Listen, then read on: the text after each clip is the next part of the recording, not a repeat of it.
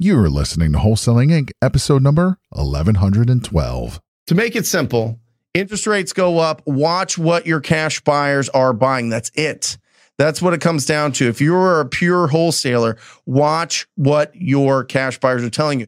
This is game-changing information guaranteed to raise your real estate wholesaling business with actionable steps you can take immediately to navigate the ins and outs of wholesaling and start making money today.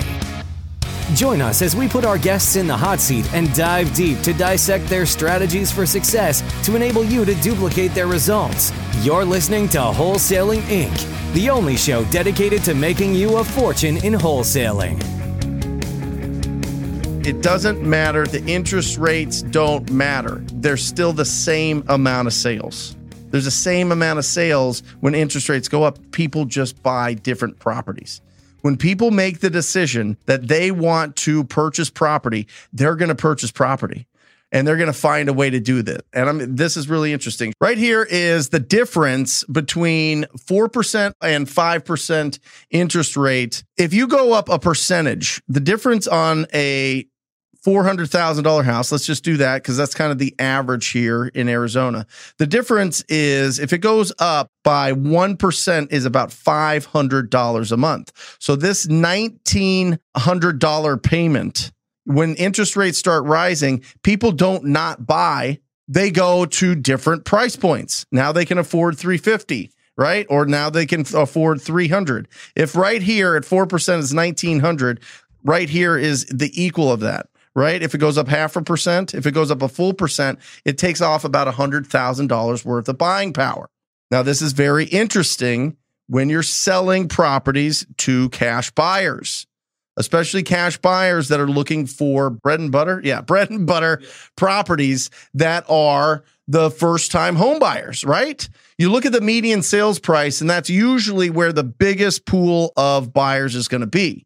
That is where your investors are looking at as their sweet spot. Okay, if I can buy this property, put 50, 60,000 into it, can I sell it in the sweet spot where most of the buyers are? So your cash buyers are going to start tracking where these conventional buyers are going. It might lower down a little bit, all right? But the fact is this, there's still the same amount of property sold. It just depends on what people are buying, right? So the reason we're here is because of this number right here, $20 trillion. $20 trillion has been printed the last 2 years, right? Well, what happens when there's more supply of money? It creates higher prices for things because you have the ability to purchase more. I mean, you have more money. There's more money in the system. If there's more money in the system, it has to go somewhere. What the Federal Reserve does is it goes, okay, well, if there's a lot of money and things are going to cost more, what we're going to do to make sure that it doesn't go too crazy and the value of the dollar doesn't decrease too much is we're going to charge more in interest. So the way that this works is the Federal Reserve gives money to banks. All right. Banks get money at, it's incredible. Banks are the biggest. I mean, you want to make real wealth, it's owning a bank, right? Because the banks only have to have 10% of their own money, their own deposits from you, or their own money that they've raised, and they get 90% from the Federal Reserve to go out and lend. Then they lend it at the percentage that the Federal Reserve has, and then they add on top of it what the consumers pay so that they make the arbitrage, they make the difference. So when there's a lot more money, the government's like, okay, we got to make sure that things don't go too crazy. Let's increase interest rates so more money goes to savings accounts versus spending, because you'll see that all the bonds, all of the even savings accounts at your regular bank, Bank of America, Chase, whatever, they're going to start getting higher percentages in returns as opposed to negative, essentially. And so they encourage you to save and to stop spending. And then then the banks get paid more. The banks get more money. If you look at the total amount that the banks get when interest rates go up, it is significant.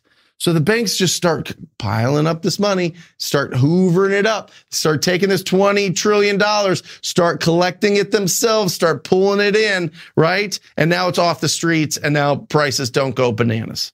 And that's what happens in a capitalistic society, right? That's what happens in a free market, is when they print a ton of money, it has to go back to the bank. They got to get it off the streets. at some point so that it's not, everything doesn't cost $50. You know what I mean? I was joking the other day. I had a protein shake yesterday. It was $15. Like for protein shake that like a year ago was like $7. It's crazy. It's absolutely crazy. To make it simple, interest rates go up. Watch what your cash buyers are buying. That's it. That's what it comes down to. If you're a pure wholesaler, watch what your cash buyers are telling you. You need to have conversations with them right now that says, listen, how is interest rates rising affecting what you're buying? And then start finding those properties that they want, because that's the only difference. That's really the only thing. This isn't going to crash the market. Go look at 1981, 18% interest. They're not going to go there.